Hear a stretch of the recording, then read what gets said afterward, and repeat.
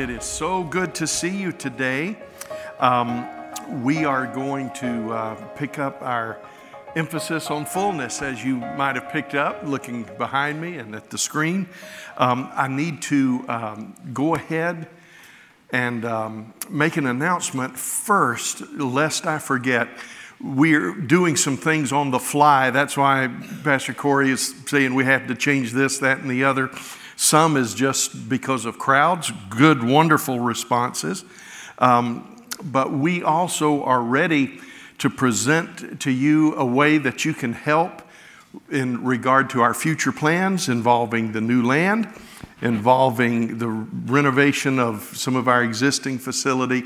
The 27th of February, we are going to have one service on that day. We love it. We try to do it a couple of times a year anyway, where we bring everybody together. It's so exciting when we can do that.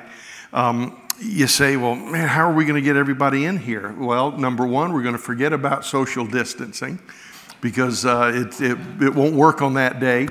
But we will have some extra chairs. We'll have, I think, some chairs probably set up in the foyer. Brown Chapel will be overflow. But what we want to present to you and the way we want to present it, we don't think we can do twice in a day. The theme is generations, and we're going to be talking about the future for our children, for our young people, for your grandchildren. It's going to be a great day, an exciting day. That's on the 27th. So just remember to come early to get a good seat on that day, because we'll be having one service instead of two like we usually do, and overflow in Brown Chapel if you're not comfortable sitting too close yet. I understand. But that will be on the 27th, and it's going to be a very special day. Let's get started today, and as our custom is, I'd like for us to begin with the Lord's Prayer. We're opening our heart to the word repentance today. But as we get started, let's look to the screen and pray together. Our Father, who art in heaven, hallowed be thy name. Thy kingdom come, thy will be done on earth as it is in heaven.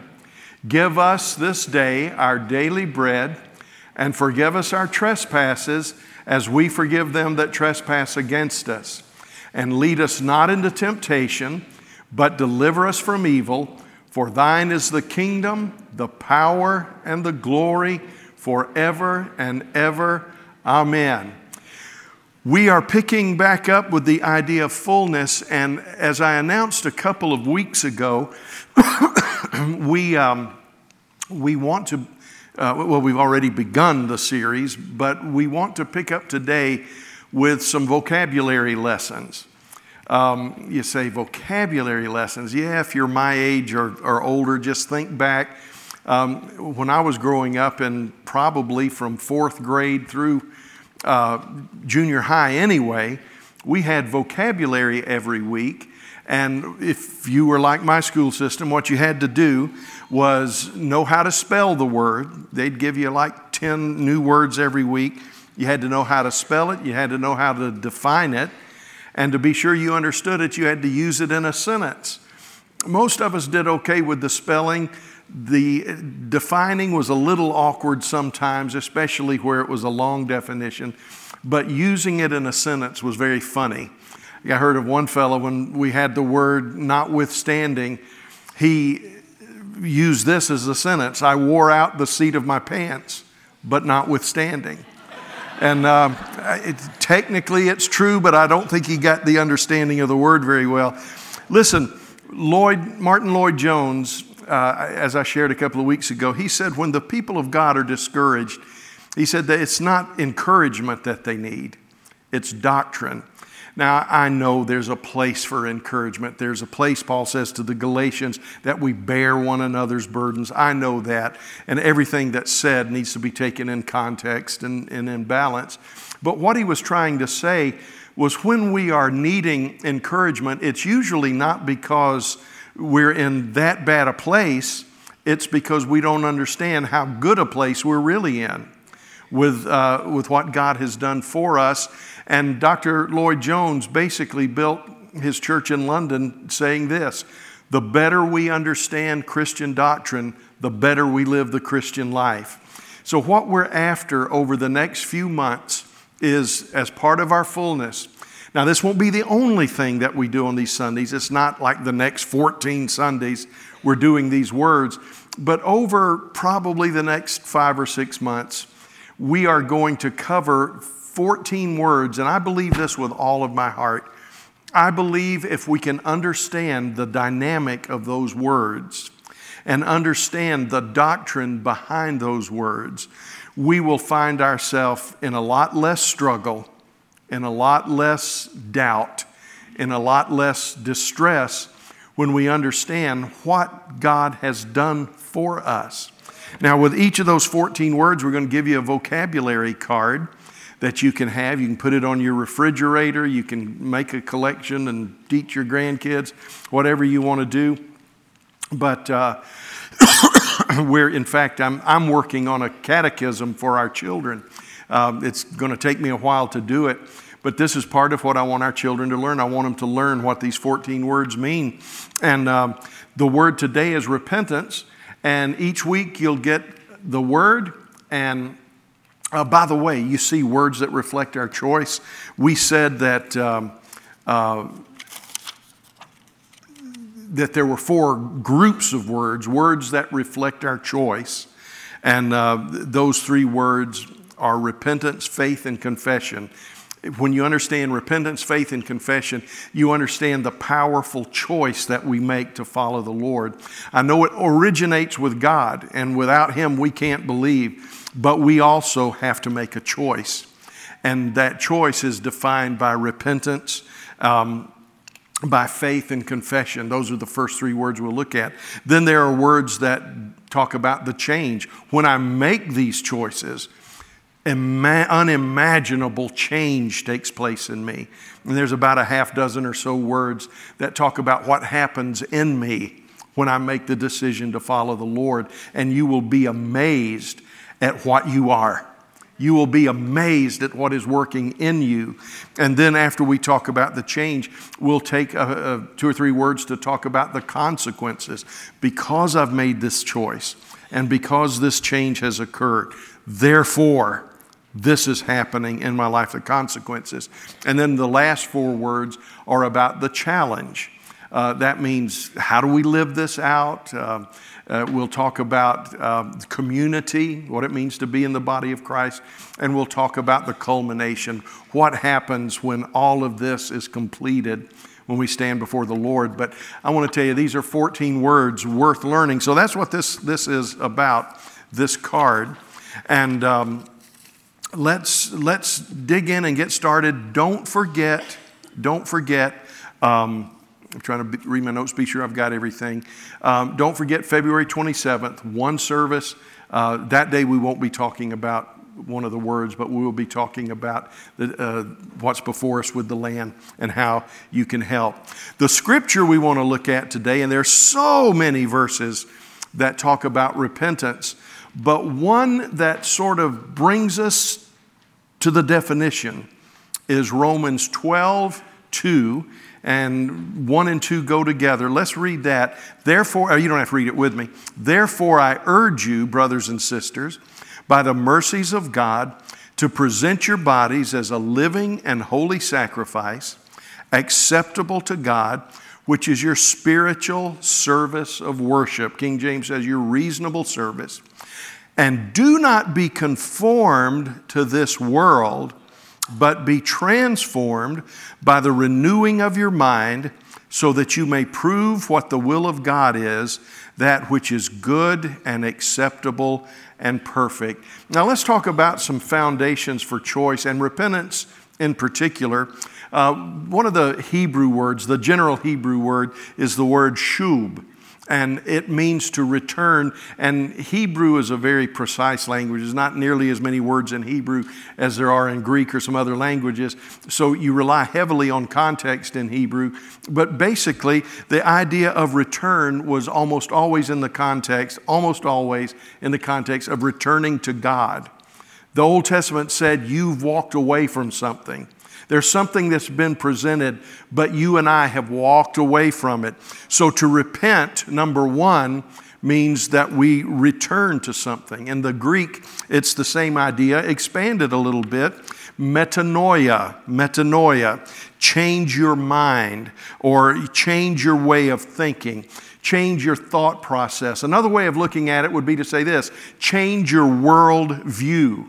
Now, I want to say this, in spite of what a lot of teachers are giving you, metanoia, repentance, doesn't just mean to get a more positive attitude. That is not what's at the heart of repentance. Your mind is not a penthouse that you're remodeling. That's not what we're talking about. It's the idea of your basic core way of thinking is renovated. And you don't think this way anymore, you think this way. And it's not just getting a good positive confession. That's not repentance. Now, repentance can lead to that. But I'm afraid that many people are presenting a gospel that's little more than just getting a good attitude. You know, remember, God's not in a bad mood. Well, He's never in a bad mood. You know, I don't even like to hear God's in a good mood. God is mood free. He is perfect all the time. Now, He has moments of expression when wrath may be expressed or mercy may be expressed. But God, we don't have to worry about Him having moods. We don't have to worry about Him having moods. And I don't mean to be dishonorable to anyone. I'm just saying we have taken the Western mindset and tried to give God a Western mind. But repentance says that we're returning to God. We return to what we walked away from. And a part of that, the New Testament explains, is that we change our world view. We've got a lot of people that want to live in the world and have a worldview and still be a church member. We've got a lot of folks that want to still let the systems of this world rule their life. That's one of the reasons Paul said the wrath of man doesn't work the righteousness of God. We still think systems in this world will serve us well in the kingdom of God. And the kingdom of God is upside down. The first is last. The last is first. If you want to be great, be less. If you want to be less, it'll make you great. And the idea of repentance, the kingdom view, is crazy to the natural mind. How do I treat someone that's treating me bad? You treat them good. How do I treat someone that is cursing me? You bless them. How do I treat someone that's dishonoring and accusing me? You honor them. So everything is upside down. And one of the first lessons we learn about the kingdom of God is that it begins with repentance, and repentance will tell you three things. And that's what I want us to look at today as we get into this series. Now, or this explanation. I want to say this. These words that require us to understand we have a choice, you know, the repentance, the faith, and confession. Now, I know, and we'll talk about this next week, we know that like the ability to repent, the ability to have faith, the ability to confess, it's all given to us by God. We can't believe unless He lets us believe. We can't approach Him unless He draws us. We understand that. But in His providential wisdom, and this does not lessen His sovereignty in the least, God says, I will offer this and you must respond. You are not put in a box that says you can respond and you can't respond. You will respond and you won't respond. That's not what sovereignty talks about at all. But God in His sovereignty says you can't even know me unless I reveal myself to you. But that being said, you must make a choice. And it teaches us two things. It teaches us self-awareness. That means that I am an entity. I am a being with free moral agency and the power of choice. I have to make a choice. And it also opens my eyes to the idea of self-determination. I make the choice for myself. Even God does not make the choice for me. I make the choice according to the grace that He has shown. And then after I make the choice, I see things like predestination. I see things like election. And God has said to everyone that will choose, to everyone that will make the choice, these things begin to work. And so we have an awesome responsibility. The central truth is this. All of these words, repentance, faith, and confession, we're on repentance today, share the central idea of turning from a life that is being lost toward a life that is being saved. The central definition that I want you to remember about repentance is that repentance is turning around in life from going in the wrong direction to going in the right direction. That's what repentance is. I'm going one way, and now I'm going to start going another way. It's more than acknowledging I'm wrong. It's more than having remorse that I am wrong. You know, a lot of people have remorse. I regret that I ever took that first shot of whatever in my veins. I regret it. I regret that I ever took my first drink of alcohol.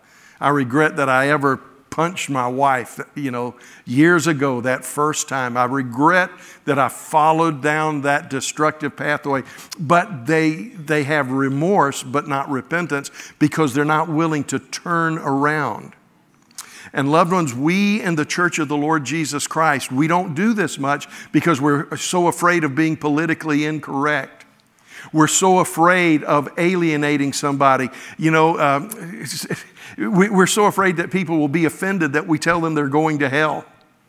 That we don't tell them, we try to accommodate them. And what we've done is, at best, so many times we create a congregation of people that are remorseful, but they haven't really repented because they're still living the way they used to live. They have denied by their life that the gospel is the power of God to salvation, because they say, I believe, but there's been no change in their life. Boy, I got off to a great start here today. So in conclusion, not a chance. I want you to understand three things about repentance, and the first one is what I just said.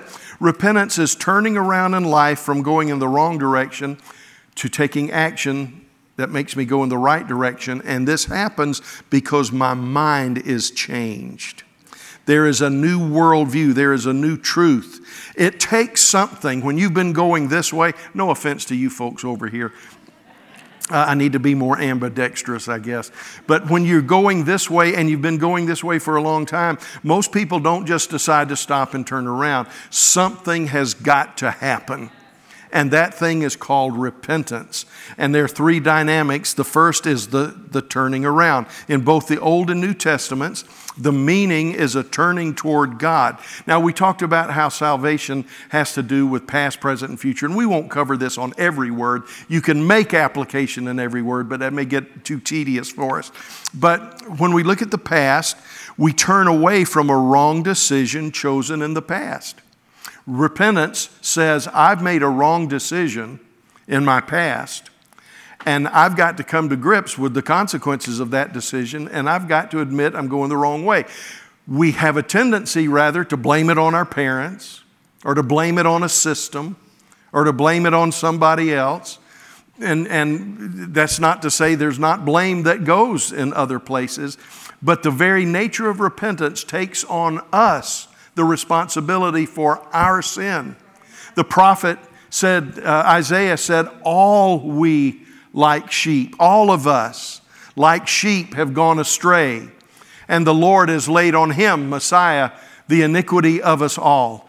Listen, I know that many of us have been done wrong by other people or other people groups, or by our parents, or by a wayward uncle, or by a bully in school. I know that. But repentance understands that even though you've got all of this stuff, you chose the wrong road.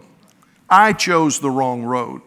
And we cannot stand before the Lord and blame anyone or anything else for the sin that we have embraced in our life. I've told you before, my friend Terry Wasden and I, when we were moving from West Florida, he and I lived, our towns were just a few miles apart.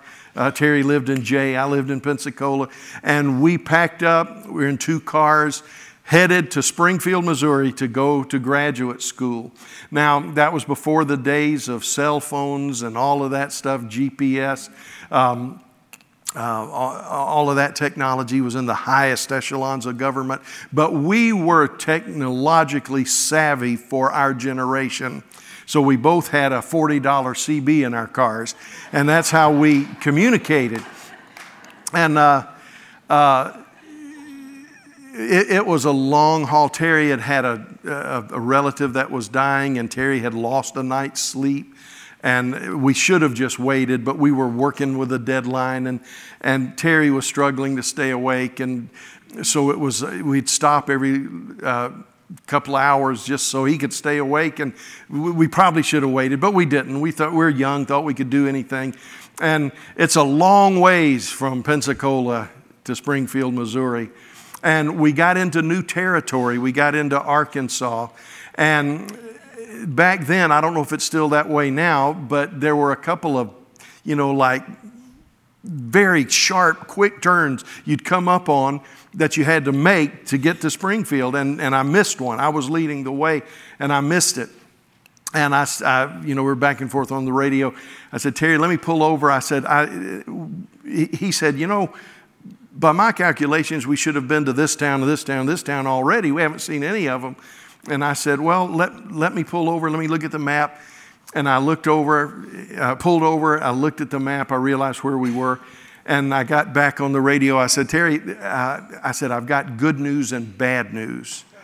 And he said, well, give me the bad news first. This trip's been bad news already. Just give me the bad news.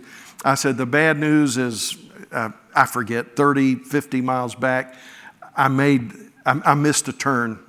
And we've been going the wrong way.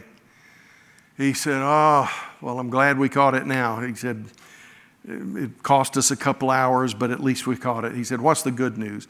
I said, the good news is that though we're going the wrong way, we are making excellent time. We are really making good time.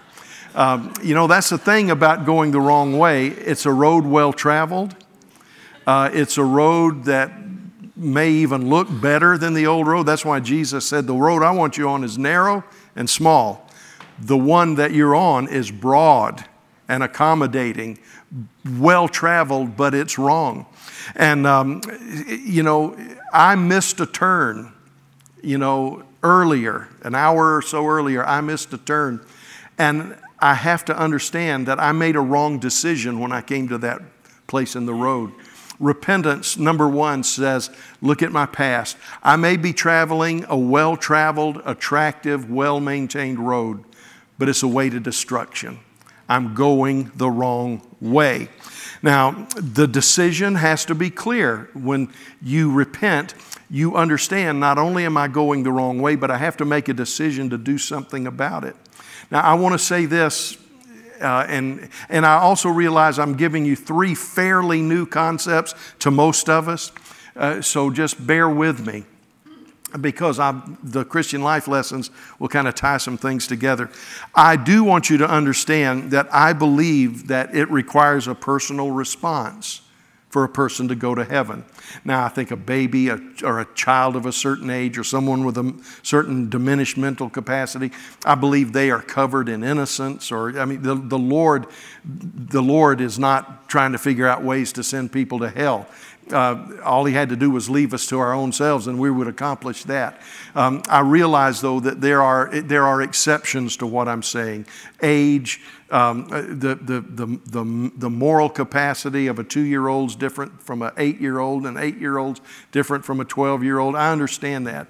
But generally speaking, there has to be a decision made.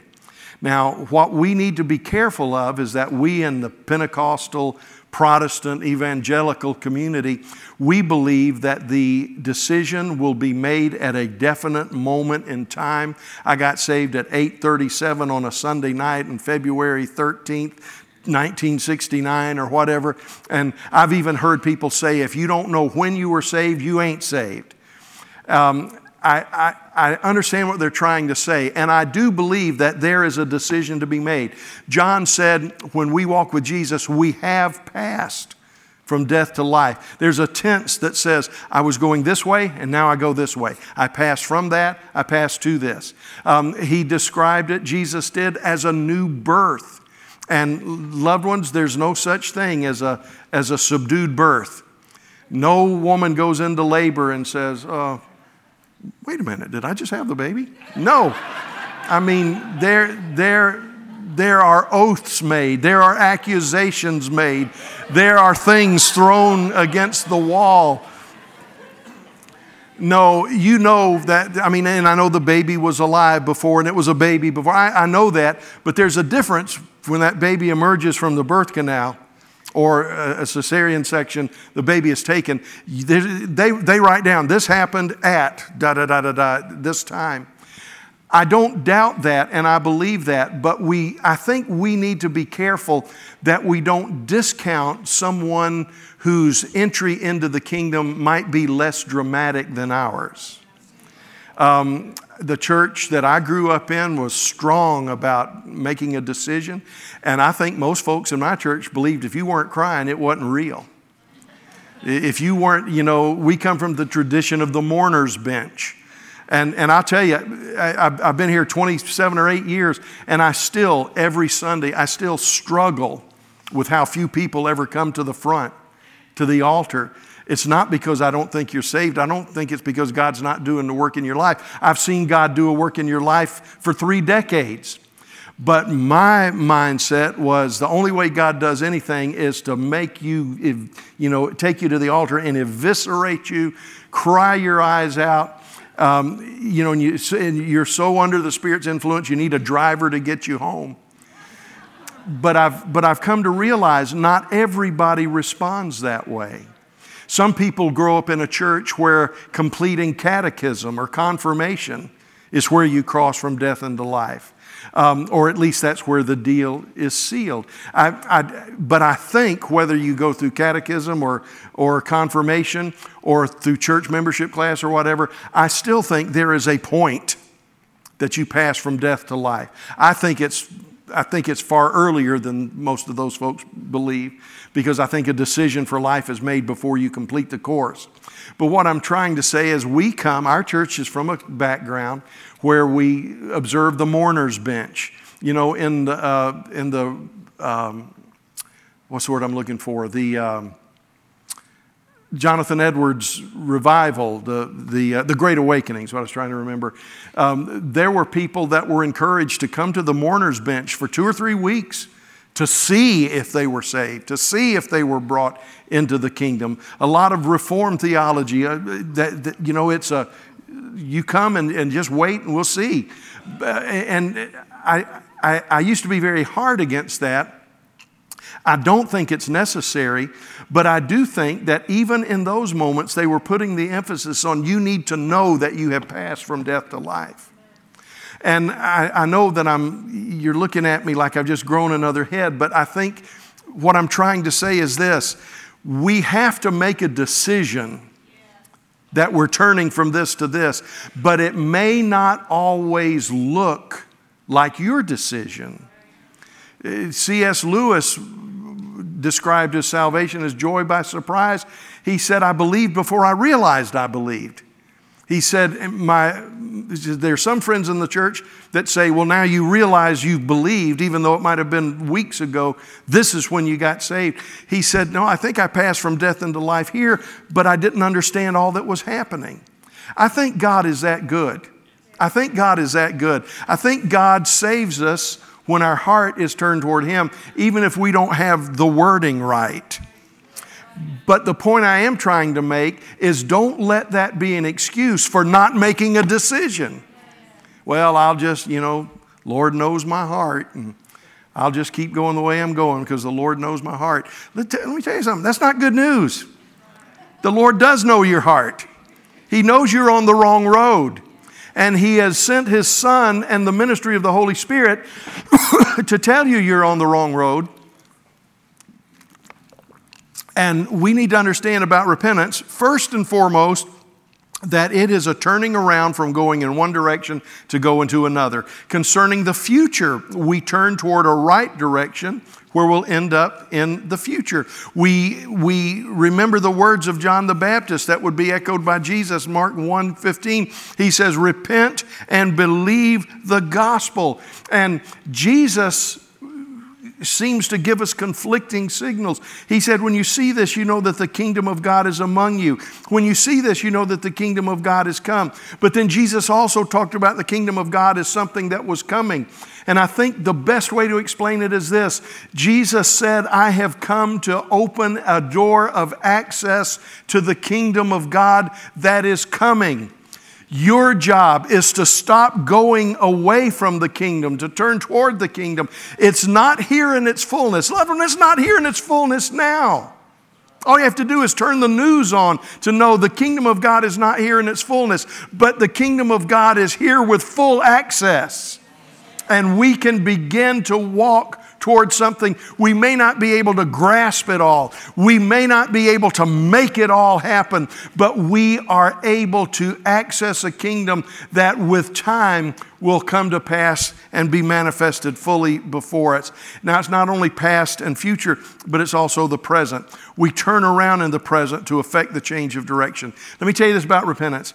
All my life, just about it, well, not all my life, my childhood, my early Christian life, I believed that repentance was based on guilt.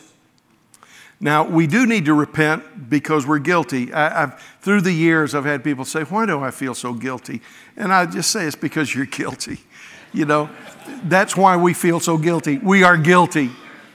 But repentance, here's something so beautiful about repentance. This is why it's important that you understand the turning around. Repentance is not just about guilt. Repentance is about hope. You go to the doctor and he says you have a cancerous growth in your abdomen that is going to take your life. You've got maybe 6 months to live, and this thing is going to take your life. And you say, oh my word, I'm dying. And then the doctor says, but wait a minute. If we do this surgery, and if we give you this treatment, and if we do something else, he said there's a 98% probability of survival. You see, you've suddenly shifted from doom to hope. And that's not a good analogy because salvation's not 98% chance of survival. But you understand what I'm saying. The doctor gives you something that brings you to despair. But if you listen to him just a little bit longer, he brings you hope and says there's a way out of this. That's what repentance is. Repentance is recognizing my guilt, and my guilt is my own doing. I'm going the wrong way. But I can turn around. I can turn around. Now, here's the second thing I want you to know about repentance. Repentance is not only a turning around from the wrong direction to the right direction, but repentance also is seen as a willingness to make a new start. You see, repentance is not just saying, I'm guilty. Repentance is saying, I'm guilty, and Lord, with your help, I'm not going to live this way anymore. You say, well, I've never heard that about repentance. Well, let's just dig a little bit. What about those passages in the Old Testament where it says God repented of what he was going to do? Or God repented, was sorrowful that he did this or had done that. I want to tell you, God never has anything that he needs to apologize for. God never has anything that he says, oh, I shouldn't have done that, it was wrong. And, you know, even though sometimes the translation says God was sorry that he did this, I don't believe God second guesses himself. I don't believe God Almighty ever says, well, I wish I hadn't done that. Now, I've done that. I do that regularly. You know, why did I say that? Why did I do that? Why did I think that? You know, I don't believe that's ever about God. But the idea of repentance, and especially when we see God repenting, it's the idea of willingness to make a new start. When God repents, it's not, Corey, I'm sorry, I made a mistake. I shouldn't have given you joy. Should have given you somebody else, and I'm just so sorry about it. No, it's not like that. God did right to start with.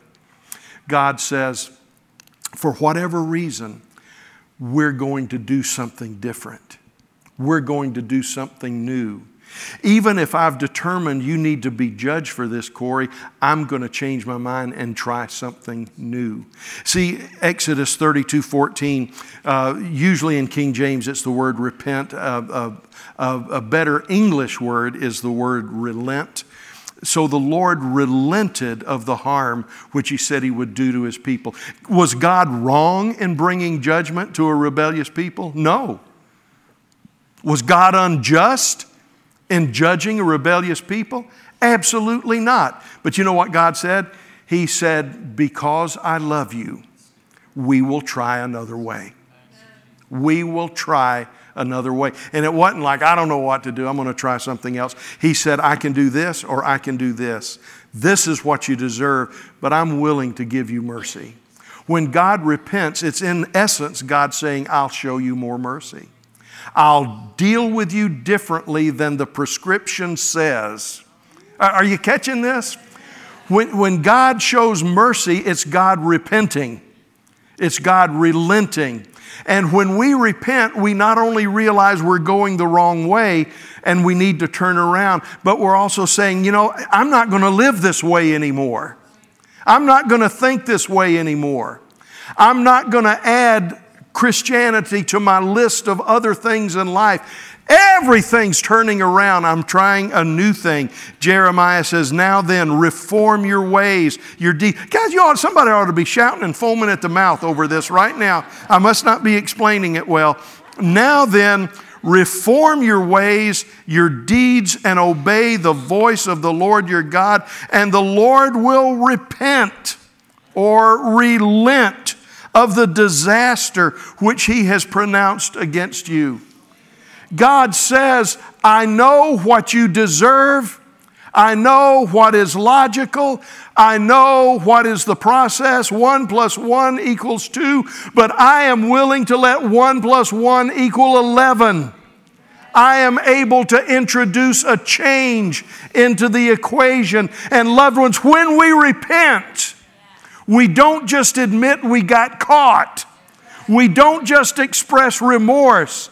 But we say, I am willing to introduce a new way of living.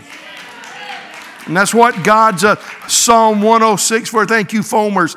Psalm 106 talks about the sin of the people of Israel. Nevertheless, he looked at their distress. I'm so glad that he sees my distress. I'm so glad he not only sees my sin, he sees my brokenness.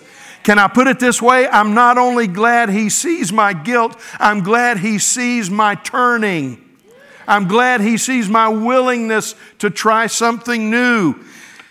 And he remembered his covenant for their sake and repented or relented according to the greatness of his mercy. You see, with God, repentance never involves turning from a wrong decision. Repentance never means I rethought this. I wish I'd done it differently. No, it's mercy enters the picture. And he says, I will introduce an access that was not introduced before. So likewise, when we repent, we are operating from guilt.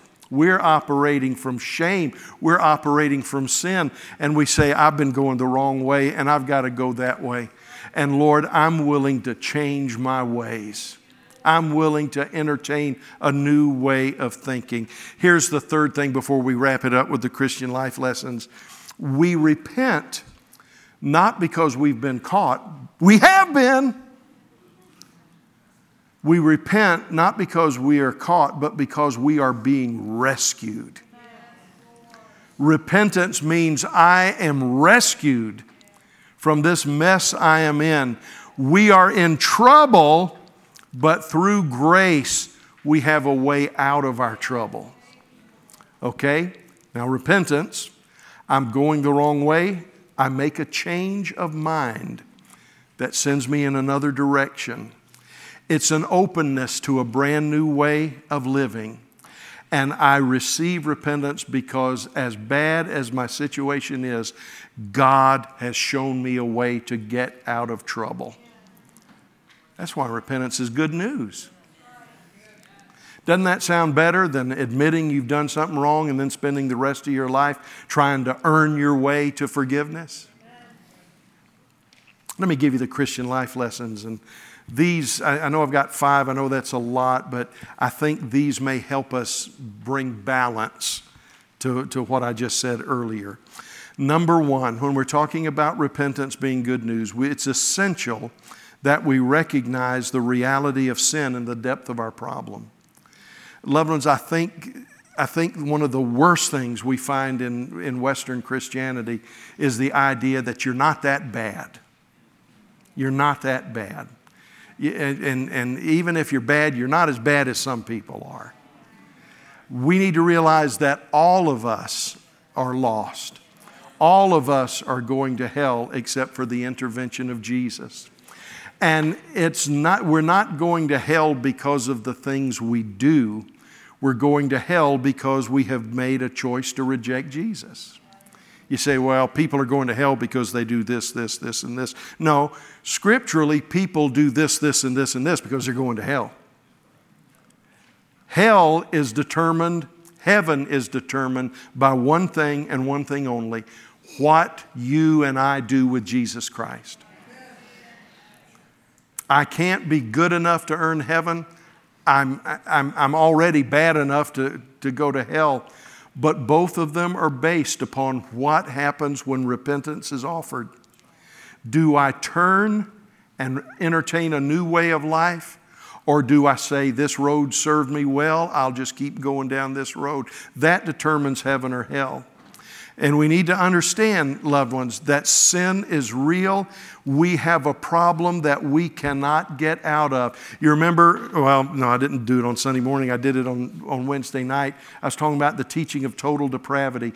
Total depravity, both Calvinists and Arminians believe in total depravity. But one group defines total depravity as there's nothing good, everything I do is evil, everything I do is bad. I don't think that's total depravity. Because even the worst of us, even the worst atheist has good traits. Even Hitler petted his dogs. You know, I don't think total depravity means everything you do is evil, everything you do is wrong. It doesn't mean I'm as bad as I can be. Total depravity means I'm as bad off as I can be. There's nothing, whether I am profoundly wicked or morally pretty good, there's nothing I can do to earn the favor of God. It has to be an intermediary known as Jesus Christ. I've used this till it's worn out, so forgive me. I'm saying this for those that have never heard it. If you're trying to jump from Earth to the moon, it doesn't matter if you go to the top of Mount Everest or you try to jump from the lowest place on earth around the Dead Sea, you are going to be equally unsuccessful in reaching the moon. And whether you are morally upright, a good tax-paying citizen who helps the poor and deals with the unfortunate, or whether you are an absolute reprobate that does nothing good, you are no more likely to jump from earth to the moon, whether you're here or here. We are as bad off as we can be. I do not believe, and I want you to know the Scripture does not teach this casual grace that, you know, just God's in a good mood, God loves you, and, you know, God's not mad with you. Don't adopt a casual grace that does not understand the depth of your wickedness and the depth of our sin. Now, I know God is for us. And I think more people have an idea that God is against them than God is for them. I understand that. But the response to that is not to say, well, there's no consequence to sin. God doesn't matter. It's not even right to say, well, God tells you about your sin. It's no problem. Just ask me to forgive you and I'll forgive you. It's no problem. Oh, there's a big problem. The sin had to be paid for. Sin is not something so casual that God says, oh, don't worry about it. God paid for our sin through the death on the cross of Jesus Christ. He gave us hope through the resurrection of Jesus Christ. And we need to understand that grace is not cheap. Grace is not casual. We are hopelessly lost. As my pastor used to say, we're more lost than a goose in a snowstorm. But there is hope through repentance. We also want to be on guard against universalism. The Bible does not teach that God is so good, everybody's going to end up saved. I listened to a man, I walked into a place, it was not my conversation, but it was hard to not hear what the man was saying. I thought, oh, this man's sharing the gospel. And what he was telling somebody is, you know what, you're saved and you don't even know it. Everybody is saved because Jesus didn't die in vain, and He died for everyone. So everybody's going to go to heaven. And the guy said, I don't even believe in God. He said, you may not believe in God now, but when you stand before God in judgment, He'll convince you. And you'll accept Jesus because the Bible says every knee shall bow, every tongue shall confess that Jesus Christ is Lord, to the glory of God the Father. Loved ones, when you read that in context, that is not a statement that says, oh, don't worry, everybody will believe in the end. It's a statement saying no matter what your rebellion, you're going to come to the place where you acknowledge the truth of God. You acknowledge the truth of God. To make that confession, and when we talk about confession, we'll talk about this. When you make that confession on this side of life, or death, I should say, it becomes redemptive. When you make that confession on the other side only, it is simply an admission of guilt. It is an admission of guilt. So we've got to understand that true grace is wonderful beyond compare, far greater than we can imagine. But it is not something that was free. It's something that somebody else paid for. We receive grace. We are set free, not because God says your sin is no big deal, but because He gave the ultimate payment for our sins. Here's number 2. True repentance is a work of the Holy Spirit. Y'all listen close because this is a sermon in itself. Jesus said when the Holy Spirit comes, He will convict. King James, I like convince. He will convince the world regarding sin and righteousness and judgment. You know what Jesus is saying? He says, without the help of the Holy Spirit, you cannot understand what sin is. Without the help of the Holy Spirit, you cannot understand what righteousness is. Without the help of the Holy Spirit, you cannot understand the profound implication of judgment. He said when the Holy Spirit comes, He will convince the world about sin because they do not believe in me. That's what I just said. He said they think sin is doing this, this, or this. But what He was explaining, He said, sin that damns is because I am rejected. They need to understand that the sin of all sins is to not believe in me. He is not a God among the gods. He is not a way to the Father. Jesus said it very plainly. You can't destroy it by trying to play with Greek words or wiggling around context. He said, I am the way, the truth, and the life, definite article. I am the way, I am the truth, I am the life. No one comes to the Father unless He comes through me. Anybody, as good as another religion may be, and we're accused of it being hate speech. We're accused of it being intolerance. And in many nations, you go to jail for preaching that Jesus is the way, the truth, the life. I pray that it will never be so in our country. But I think there are people that would take us that way if we would let them. There is no path to the Father except through Jesus Christ. And the only way you can understand that, I can't convince somebody by theological or philosophical arguments. The Holy Spirit has to touch their heart and say, this is the sin of all sins, the rejection of Jesus Christ. He said regarding righteousness, because I'm going to the Father and you're no longer going to see me. That doesn't seem to make sense. But what Jesus was saying is this. He says, you want to know what righteousness is? It's the effect of me going to the Father. It's the effect of me standing at the right hand of the Father, being seated at the right hand of the Father to make intercession for you. The only chance you have at righteousness is not by doing good deeds. The only chance you have at righteousness is by letting me give you my robe of righteousness and my intervention to the Father. That's the only way we can stand righteous. And he said in judgment, they need to understand judgment because the highest ruling entity in this world system, Satan, the highest ruler of this present world, he's not above prosecution. He is being judged. He is being brought down. And if the prince of evil cannot withstand the judgment of God, you need to understand you'll never withstand the judgment of God either. So that's the second one. What's the third one? True repentance has a positive and negative dynamic. You see, I think sometimes we're good at understanding separation from sin. But we don't understand that at the same time we're separated from sin, we're dedicated to something. And that is to the service of God. See, that's why your train's going in the wrong direction. You just don't get them to stop the train and sit there. You get off the train and say, I'm going another direction. You see, you were dedicated to evil. I was dedicated. Let's give you folks a break. You were dedicated to evil. You were serving your own lusts and your own desires. You were blinded by the prince of the power of the air, the prince of this world. But you not only said, whoa, I'm not going to go this way anymore. You said, I'm going to turn around and now I'm going this way. I'm dedicated to something. Doesn't it feel good to be righteous over here?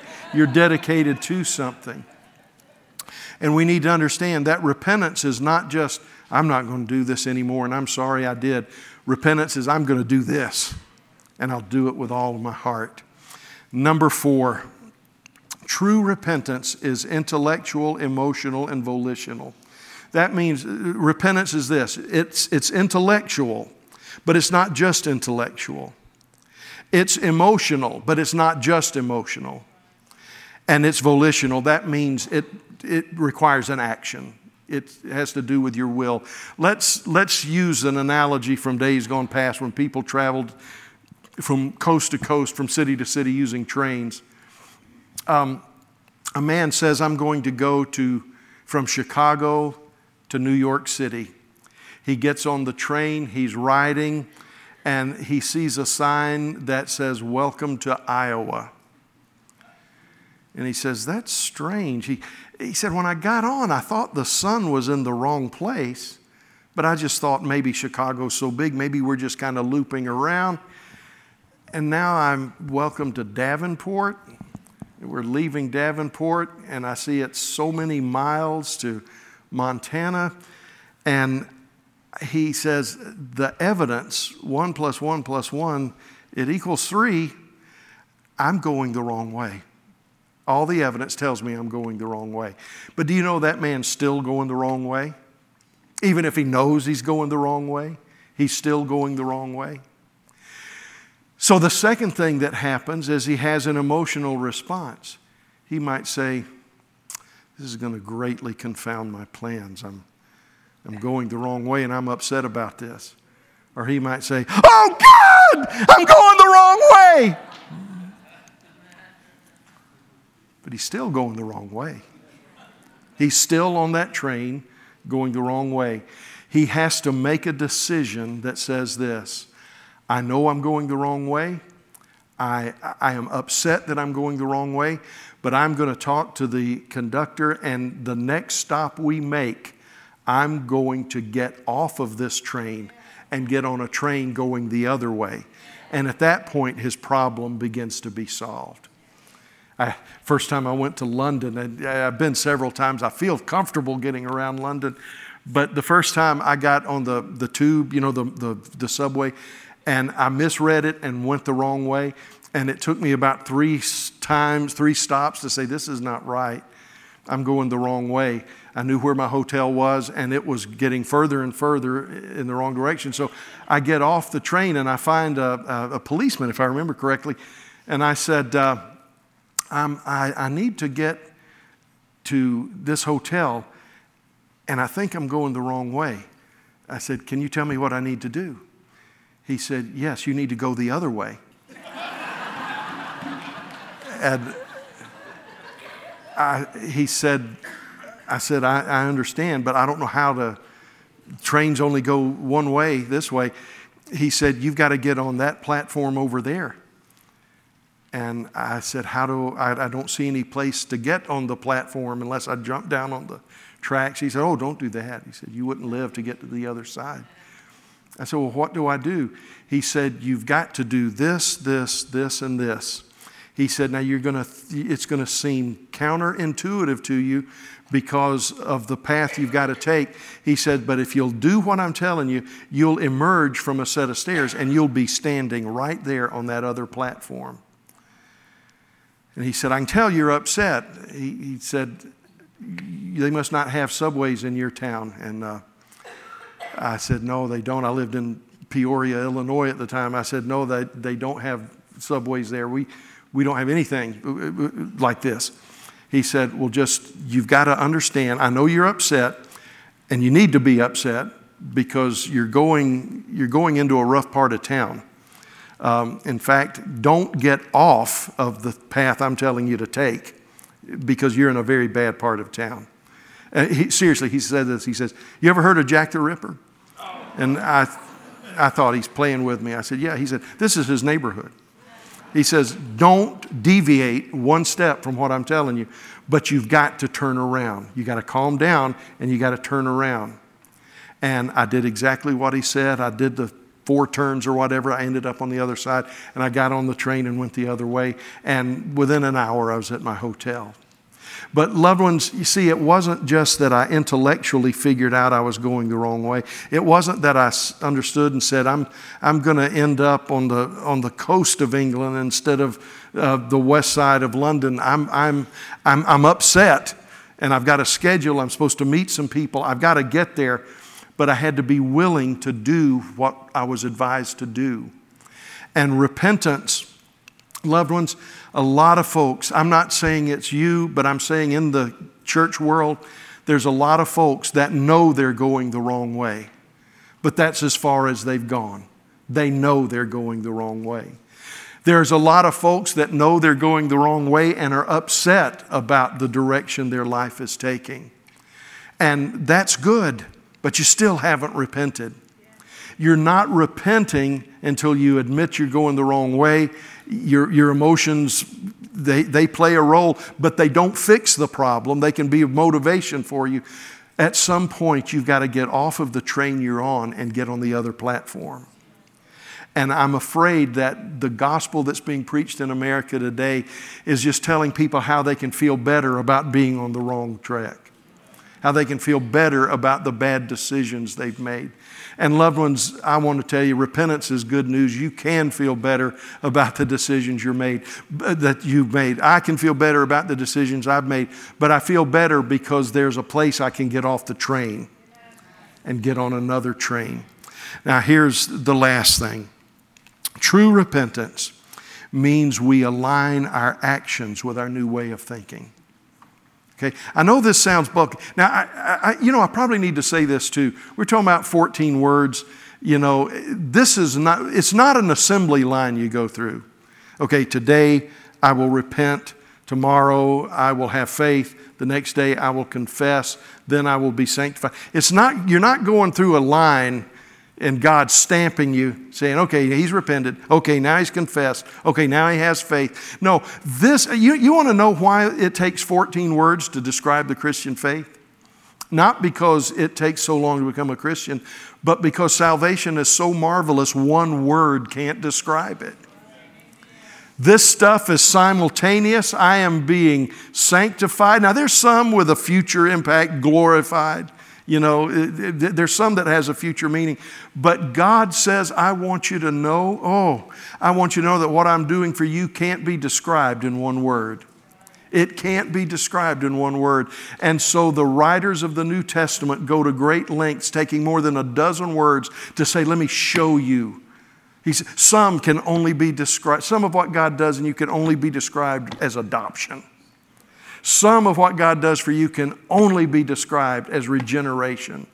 Some of what God does for you, it can only be described as glorification. And what you've got to do, repentance has these 3 prongs you need to understand. And faith is something that God will give you, but you respond. You're saved by grace through faith.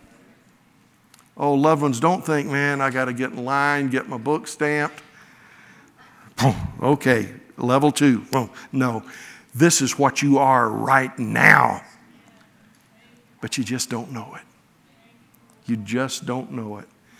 See, when I was born, I think the earliest memory I have is I was right at 3 years old. I imagine in those days when I saw my mom and daddy, the only thing I thought was a warm blanket, a clean diaper, and lunch. That's all I thought. I didn't understand that I was his heir. I didn't understand that he loved me so much he would die for me. I didn't understand the love that a mother has that would protect me when I didn't even know I needed protecting. I'm just eating, burping, dirty in my diaper. That's the way we are as Christians a lot of times. We don't understand what God has done. Oh, come on, y'all, quit this. We got to go.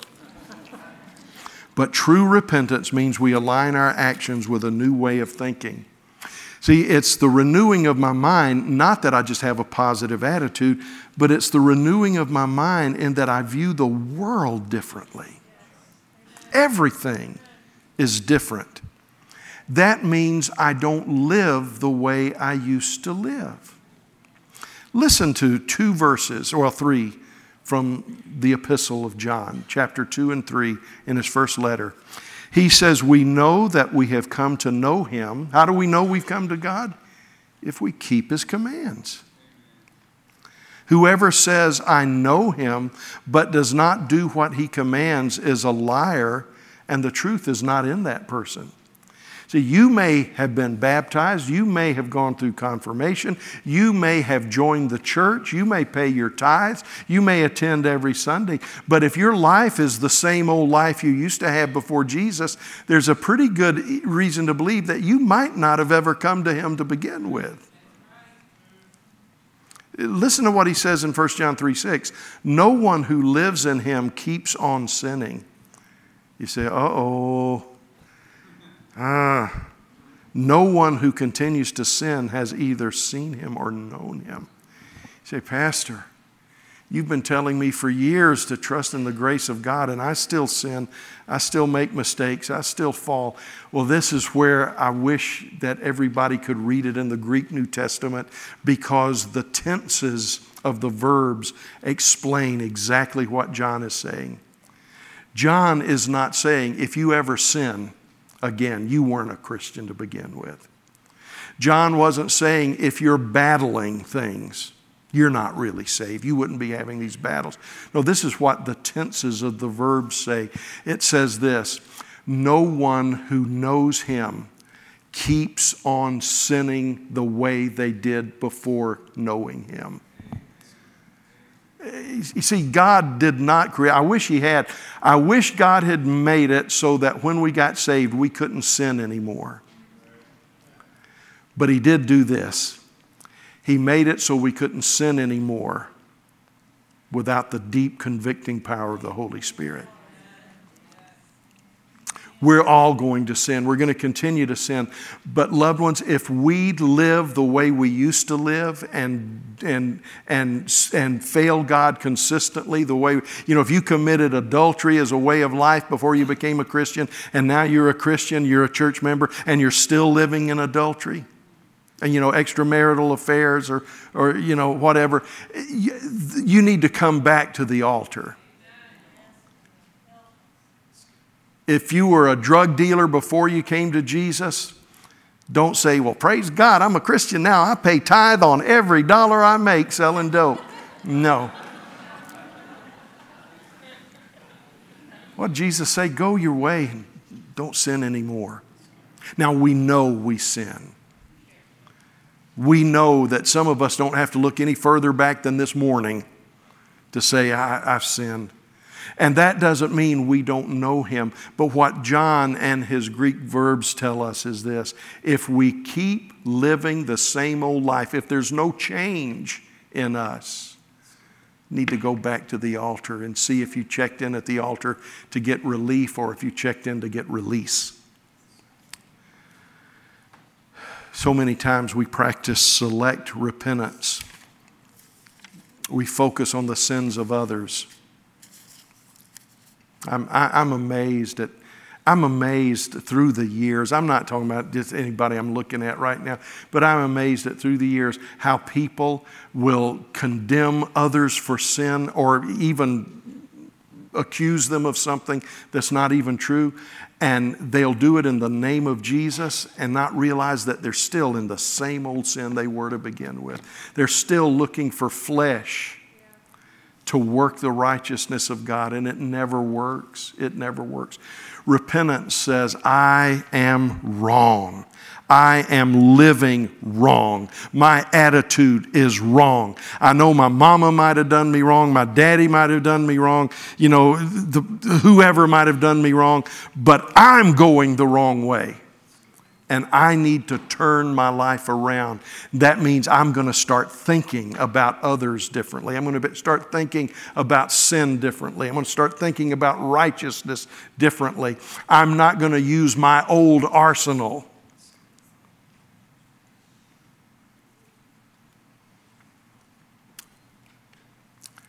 And my actions are going to line up with my new way of thinking. I'm not here to say, oh, if you've ever said something you shouldn't say, you need to repent, you're a hypocrite. I think we all need to repent regularly. I think that's a no-brainer. But the question I'm asking you today is this, and I'm going to end with this. Have you really repented, or have you just joined? Have you selected what you'll walk away from and hold to some other things? See, sometimes I think this train's going the wrong way. I'm going to get on this train over here. It's still going the wrong way, but it's slower. Repentance is good news, but it's good news because it requires a radical turnaround. Father, we thank you for helping us understand this first word today. Thank you that we'll no longer use this in a sentence incorrectly. Hopefully we'll no longer misspell this. But we'll understand that repentance is good news, and repentance means I'll never be the same again. Lord, if there are issues that we're struggling with, you'll help us. That doesn't disqualify us. If there are weaknesses that we have that have always been a weakness to us, you'll help us. You're not demanding that we walk in perfection. That is our goal. But I've never known anyone that made it, except you. You never left it. But Lord, for you to do what you want to do through the church of the Lord Jesus Christ, we've got to begin with repentance. If there's anyone here or anyone listening, maybe their intent was good. They just want to be better, but they've never really repented. Would you help them repent today? Would you help them understand that the wages of sin is death, but the gift of God is eternal life? Thank you for showing us that repentance is good news. It's good news. It shows me my despair and then shows me there is hope. May we all turn to hope today in Jesus' name. Would you stand with me, please? Whether if you're here or over in Brown Chapel, we're about to dismiss, and there are ministry teams that are making their way to the front now. If you are not sure that you have been born again, well, we're jumping to another word, regeneration. But if you're not sure that you have repented and you want to repent, let these folks know. They know how to pray with you. They'd be glad to pray with you. Here or Brown Chapel. If you're listening online, there's a team of people. If you'll call the number that's on your screen, all you have to do is say, I want to be sure that I've repented. I want to be sure that my name is written in the Lamb's Book of Life. I know that it's very costly, but I know that Jesus paid the price for me. Call that number, and they'll be glad to talk to you as well. If we have calls that all the operators are busy, leave the message and we will call you back just as soon as we can. Repentance is good news. I'm not what I used to be. I'm not what I used to be. I'm going in another direction. You say, Pastor, I'm just discouraged though. I'm not what I ought to be. I'm not what I could be. I'm not what I want to be. I understand. But you're not what you used to be either. You're going in a new direction. God will build